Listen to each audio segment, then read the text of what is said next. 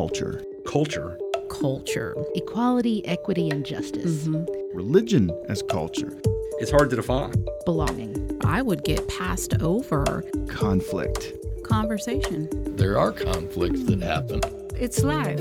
Celebrate differences. Compromise. Cooperation. Culture. Culture and belonging.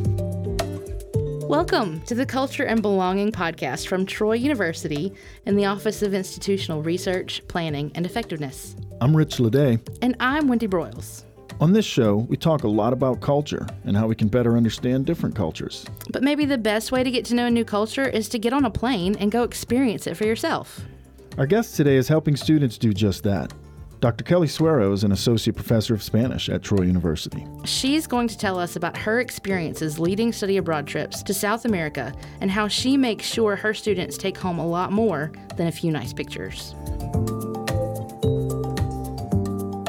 Today we are with Dr. Kelly Suero, and I think the audience needs to hear a little bit about who you are from you. Okay. Not me. Sure. Well, my favorite thing to do other than teaching all day, every day, is I like to take students abroad.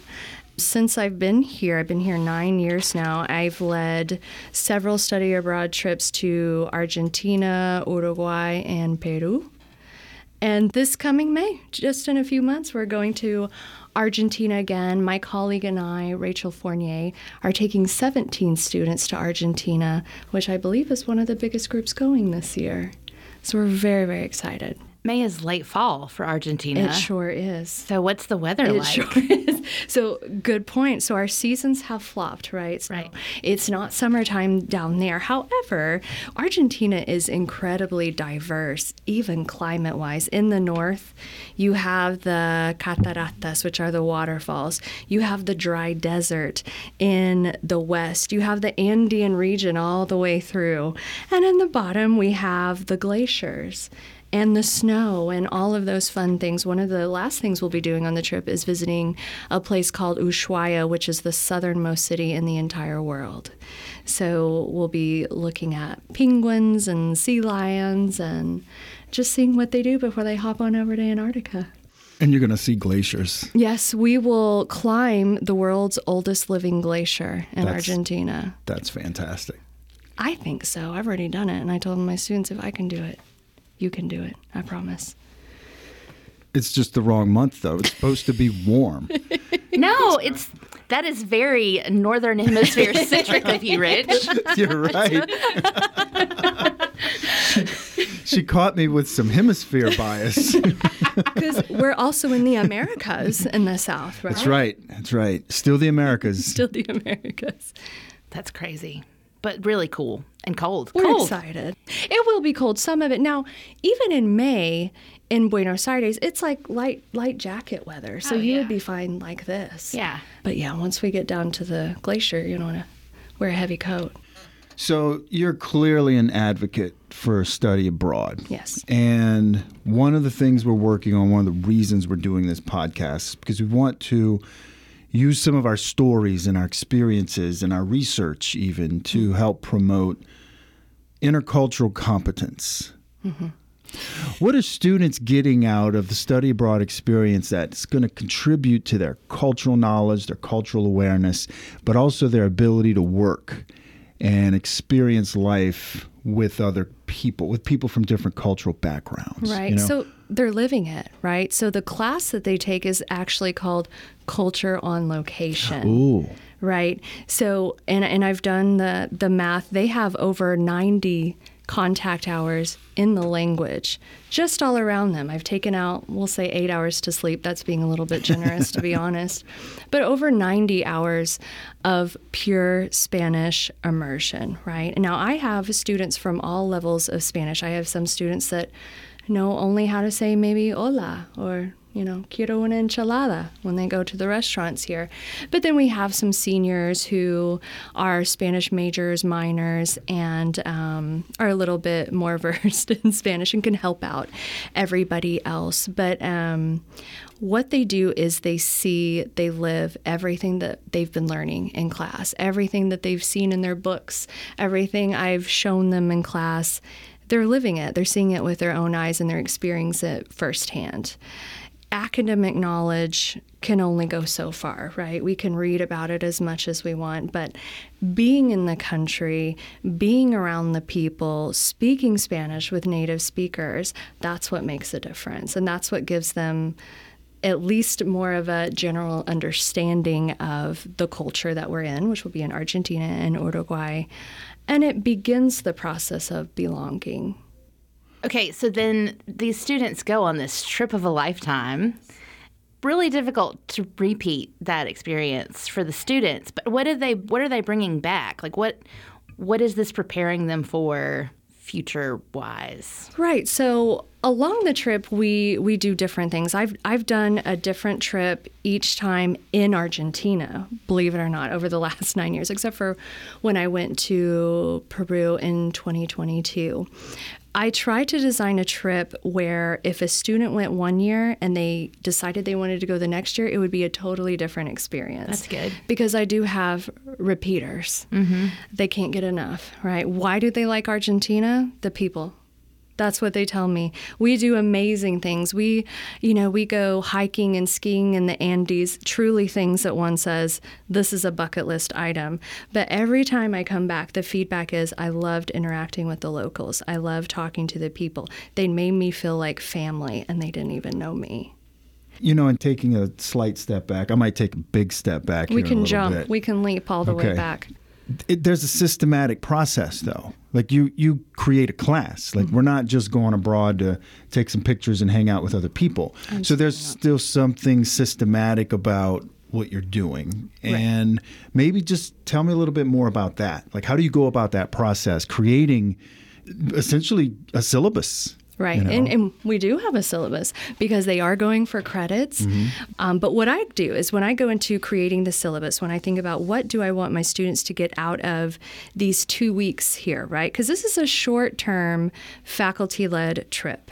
I'm realistic. Right. I've lived abroad. My first study abroad experience was when I was 18 years old. I went through Rotary International. I lived in Argentina. I was dropped in a small town where I was the only foreigner there in a town of 40,000 people. So I think about that. I'm thinking for 2 weeks, what can my students get out of this that they can take back and say, that was worth it? Not only because I have beautiful pictures, but I feel that my language skills are better. I feel that my people skills are better, even in English, because when you're outside of your comfort zone, which they automatically will be once they get to the Atlanta airport, I've seen that. It's a completely new process for them, right? So I consider all of my students adults. Once you're at Troy, you're an adult, right? But you have to do a lot of growing up in the 2 weeks that you're abroad. Sometimes we don't have great internet connection, right? You can't call home. You can't text home all the time. So they are relying on themselves. They're relying on me, too, and they trust me. Most of these students know me. But they do a lot of soul searching on this trip, too. So we look at our syllabus and we say, what do we want to get out of this? We have structured classes in the morning where they do language learning, right? We don't sit on a bus and pop off and take a picture and get back on the bus. That's okay to do that. That's not what I want to do for my trips with the language, right? So we make sure that the schedule is varied, so they're not in the same place for 10 days. I would be bored to death. I'm not going to do a trip that I'm bored with. So we might move around every 3 to 4 days, but I make sure ahead of time that we have a location there where we go, we learn this. In Peru, for example, and we can talk about this a little bit later, which is part of my research, my students were able to learn a bit of Quechua, which is the indigenous language to Cusco, Peru. And so they do a lot of things that not a lot of people get the opportunity to do, right? So language is a crucial part of it. And a very specific, detailed itinerary. People love that, and I understand. So we have that. They know when they will eat, more or less. They know what activities we'll be doing in the afternoon. And then at the end, I put in an asterisk, plans can change. So far, I have been incredibly proud of my students for handling that well. They just learn, I think, very important lifelong skills. What do I do when I'm in a situation with a person or in an environment that I don't feel completely comfortable in or with? You get through it, right? You talk through it. You get the courage to use the little Spanish that you might know to make a connection, to make that contact, right? That's sort of my personal goal with these short-term trips. It's to give them a taste of the culture, right? Are you going to be fluent in Spanish in 2 weeks? Absolutely not. I hope you're not expecting to do that because it's not going to happen. Will you be more proficient if you put in the time and energy? Sure. Will you have an amazing time? I guarantee that. And you'll also probably be in a little bit better position in terms of your own comfort level. Right. You might be a little bit more prone to step into that uncomfortable space because you've already been there a little bit. I've been there, exactly. Believe it or not, I was actually a lot more shy when I was younger. The looks on the faces here. Don't believe it. No. And, when I lived in Argentina by myself as an 18-year-old, I quickly learned, because my friends told me, you have to speak to us. I know you don't really know what you're saying because you're not fluent in the language yet, but we can't get to know you until you do. Yeah. And so I found myself in situations with my friends from school where we were driving around in their car and I was just listening to them talk, and I'd just be like in Spanish, would say, "What a beautiful day." And they would just laugh because they knew that was all I could say at the time, right? But it gave me the courage. It's a baby step. And that's what I tell the students. Say what you can. You have to start small before you can have these full-fledged conversations entirely in Spanish. You have to start somewhere. If you're quiet, you won't just open your mouth and all of a sudden it comes out beautifully fluent. So that's the idea with these short-term trips. I want to give them a taste. Hopefully they go back. Like I said, I have repeaters who have gone with me several times. And I welcome that because I know that they've had a good time. And it sounds like something that's going to be life-altering. Yeah. Well, and if you have this experience, that's applicable to life in general. We go, we do, we get out of our comfort zone, we learn something new, we find out, I can actually handle this. If you can ask a complete stranger in Buenos Aires standing on the corner for directions to the nearest pizzeria, you can handle anything. When you come back to Troy, no fears. Right? Right. You've had to step out of your comfort zone a lot of times to survive. And that's what we teach them. These are basic survival skills, especially in our lower levels of Spanish. They learn basic vocabulary, basic grammatical structures. We say, if we dropped you here, could you survive? We hope the answer is yes. We feel that the answer will be yes. And that's what, I'm there as a source if they need me. But my job too, I love to sort of step back and observe, right? I'm there. I'm making sure everything is going as smoothly as possible. But I give them a lot of independence too, so that they can go to a cafe and order for themselves and feel more confident. Not just in the language, but in the fact that, hey, I'm in this other country doing this by myself. This is pretty cool. Yeah, confident in their own skin. That's right. If Wendy doesn't ask you to define culture, I will. It's kind of one of the things I like to do. By all means. Yeah, we're talking about culture, but one thing we've learned is everybody's got slightly different conceptualizations of culture. Some of us use it in our research. Mm-hmm. Some of us like to experience it in addition to using it in our research. But when we say culture, what do you mean? What are you talking about? What does that mean to you? It seems a bit overwhelming, right? When you just think of what is that? How do we define culture? How do we break that down? It's such a multifaceted concept, right? It encompasses such a wide range of human experiences, beliefs, values, practices. It really touches virtually every aspect of the human experience, I think, from language and communication to social organization to art to technology. So I think that's what makes it a bit overwhelming. But I think when we break it down into micro, macro concepts, it's a bit more manageable, right? So when I think of micro at the micro level, I'm thinking of the shared beliefs, values, norms, customs. I'm thinking of cuisine, the cuisine of a certain place. I'm thinking of the language. I'm thinking of the art they make. Macro, at a macro level, I'm thinking bigger, right? We're looking at broader patterns of behaviors and beliefs. I sort of think of political structures, economic structures, things like that, on more of a global scale, right? We could look at an entire civilization or really extend that globally. So I think it's a bit more manageable when we break it down into those things when we look at a particular culture. And Rich is just nodding his head and pointing at me because my question then is, the other half of the name of the show is belonging. How do you define belonging? I'm so glad you asked, Wendy. So I really think of belonging as a relationship. It's a reciprocal relationship because I think it involves both a personal identification with and recognition by others within a shared cultural group, right? So I think of shared identity. This is how one identifies with the beliefs and values and traditions that are really characteristic of a culture. I think it involves participation in cultural practices, right? So I think of engaging in rituals in that specific culture. I relate this back to Argentina. If you know anything about Argentines, they love to drink something called mate. It's tea.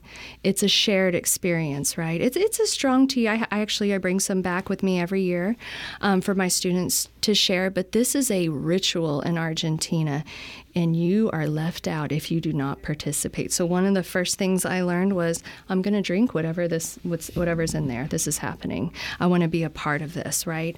It's literally a shared experience. So the way it's prepared is it's in a pumpkin gourd. It's called yerba mate leaves, very healthy. It's good for your digestion, all the things. It has caffeine, so lots of students drink it, right? And you drink it with a metal straw called a bombilla. So you share it. You share it. So you take a drink and you pass it around. And I had to learn a lot of the norms of how to do this, because me being my polite Oklahoman self, as soon as I received it, I would say, gracias. And they said, you only say gracias when you're done. So, I had to learn all of these things, but cultural practices really makes you feel like you belong, right? And then, of course, language and communication. So I think proficiency in the language spoken by a cultural group certainly fosters a sense of belonging. I think it facilitates expression and communication. And then lastly, I think about acceptance and recognition. So I think this involves the person stepping into the culture and saying to the people in this culture, this is what I can bring. This is what I can bring you guys, right? And really being valued for one's contributions to that culture. Because I loved my experience so much in Argentina the first time, I've been back now 14 times in my life.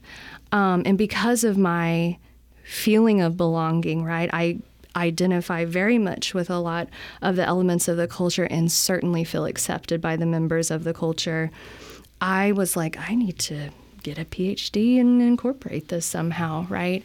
And so at the time, what was really interesting to me was studying the last dictatorship of Argentina. I didn't quite go the complete poli-sci route, but I did incorporate it in my dissertation. That's one thing I tell my students.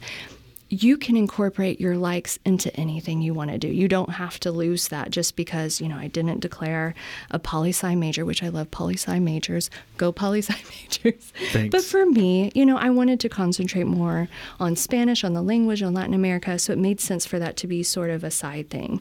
So what I ended up doing was I ended up working with an organization, a very well-known human rights organization called Abuelas de Plaza de Mayo.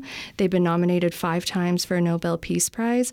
I worked alongside the president there. I ended up publishing about it. And in order to gain access to their archive. So the deal I made with them was I would like to interview members of this organization.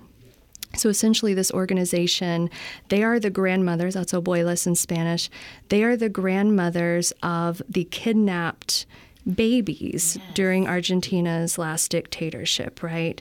So either their daughters, their daughter-in-laws that were pregnant and gave birth in clandestine concentration camps in Argentina, they were often sold to friends of the ultra-right military at the time. They were left in orphanages. And so they are still, there's about 500 total. And as of now, I believe they're in around 140, 150 that they have identified, right? So I wanted to interview found grandchildren who were about my age now, and which isn't fun. This is not a fun topic, right? But it's important. It's important to be told because there's still missing grandchildren out there, right? Missing in the sense of not knowing their true identity. And so in exchange for that, they have their own library, Abuelas de Plaza de Mayo, in downtown Buenos Aires. So I would work on their archives. I saw a lot of things that the public eye has never seen before. I helped them categorize their library, all for free, but really not, because in exchange I got to conduct these interviews with the vice president, Rosa Rosenblit, and again, I worked with the president herself. That all goes to say that was sort of my way of showing them, this is what I can. Thank you for allowing me to be a part of this. This is what I can give you guys because you've allowed me this access. Well, that's the reciprocity. Yes. And once you've given that and experienced that, it's you probably don't want to lose that. Right. So it's important to become aware of cultural customs and, so you can, not just as a researcher who wants access, right? But also just simply as a human who maybe wants to experience humanity. Exactly. And all of these things, essentially, in my opinion at least, they lead to intercultural competency, right? So to me, the ability to effectively communicate respectfully across cultural boundaries, right? Again, I think academic knowledge and language proficiency are really the seed. I think that's the base, but it goes much deeper than that. It's a deeper understanding and appreciation of the culture and being able to navigate often complex intercultural issues, right? I think it's important to acknowledge that this is a lifelong process. You never achieve it. You never say, I have intercultural competency. You say, I'm in it, right? I'm interested, because it requires ongoing self-reflection, curiosity, and openness. I like that development component that you bring in. You got to appreciate.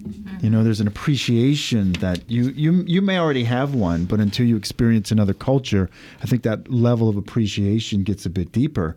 Having done work in a different culture where tea is a main part of social interactions, and it's more than hospitality. Yeah. It's a ceremony. It's a way to forge a connection over tea. And several different cultures do this. And you don't even you may not even like the tea, but you're going to do it. Who ended up being my best friend in Argentina, I remember one day, I didn't know until after a while, she said, I don't even like this.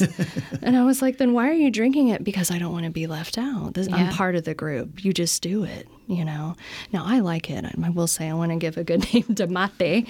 Ask my students who come to Spanish Coffee Hour. I run a Spanish Coffee Hour every first and third Wednesday of the month in my department in Wright Hall 212. It's open to anybody who wants to come and just practice their Spanish. And I show them these different teas from Argentina. And it's a way it's a window into a different culture via me, right? So they're touching the tea, they're drinking it. It's a tangible experience for them. Hopefully they do get to go abroad with me, but some of them may never do it, right? Yeah. And this is as close as they can get. So I'm very excited about that. I've been doing it's Tertulia, Spanish Coffee Hour, basically since I came to Troy, and it has just gotten better and better. Obviously, COVID aside, that took a dip in everything. But lately, We've had the highest number that we've ever had. That's great. Yeah, so much so that I believe the last coffee hour we had, there weren't enough chairs. We were sitting on the floor. Oh, wow. I was one of them. I don't care. I'll sit on the floor and chat with you, sure. And it was just a great experience. And I think sometimes we often think what we're doing is small, and maybe it is small in a lot of ways. But after that, our first session of the semester, I had a student from Myanmar send me a message, and he's currently taking 1141, starting out, very nervous to come to coffee hour. He was very scared and said, I don't know, if I'm going to be able to keep up with everyone. I reassured him. I actually told him, sometimes we look at this as more of a group therapy. We're just there to talk and hang out and just let you exist however you want to. And so it was so fulfilling for me to see that usually it's an hour, 3 to 4, and I think that day we left at 5:30. Oh, wow. They were I didn't want to kick them out. They were having so much fun. But he sent me a message and just said, I just wanted to thank you. This was exactly what I needed. He said, my soul felt rejuvenated. This is my first time away from home. I'm just still making friends and getting to know people. And I met new friends here, and I wanted to thank you for that. That blew me away. And you think it's such a little thing, but I think it's a really good point that even the little things, the things that we don't think are important to us, could be such a huge thing for somebody else. Well, and there's a flip side of that, too, is not doing some of those little things, not caring about some of those little things may actually cause that you might actually shift the needle towards the conflict side of cultural engagements, because, you can come off as, well, not caring or being disrespectful or, in the case of, you've got an international student here who's native tongue is not Spanish. Exactly. Or English. Or yeah. English. So you've got like a few things going on, but that one little gesture is like, no, come to class. Anyway. Come on. Anyway. You're fine. You're welcome here. That one little welcoming gesture. Maybe that student was on the verge of leaving and going back home, and truncating the experience. Right. So those little things sometimes, if we're not doing them or if we're not cognizant, of taking care of the little things, that can lead to, that can have a cascading effect in the negative direction. So then if a listener only heard this next thing that you say, like what would the one thing be that you want to make sure people hear in this conversation? Have a conversation with someone who've never talked to before. Even if you think, I don't know what native language this person speaks. Are we going to understand one another? See what happens, right? You might meet your next best friend. I think study abroad is the first step to doing that, right? It plants the seed of what we call intellectual curiosity, right? It plants that seed. It makes them think about what else is out there, right? What else is out there besides Argentina?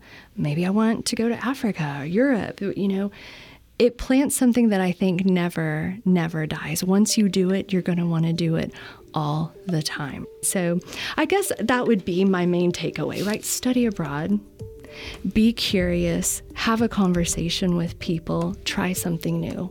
It makes us more compassionate and understanding global citizens, which I think is ultimately the point. Our guest for this episode of Culture and Belonging has been Dr. Kelly Suero, Associate Professor of Spanish at Troy University. We hope that you'll subscribe to the Culture and Belonging podcast wherever you get your podcasts. And get involved by tweeting us at BelongingPod. Give us your ideas on what cultural topics we should cover next. Your idea just might end up on the show. Culture and Belonging is produced by Troy University in the studios of Troy Public Radio by Austin Toy with help from Kyle Gassett. So until next time, I'm Wendy Broyles. And I'm Rich Leday, and this is Culture and Belonging.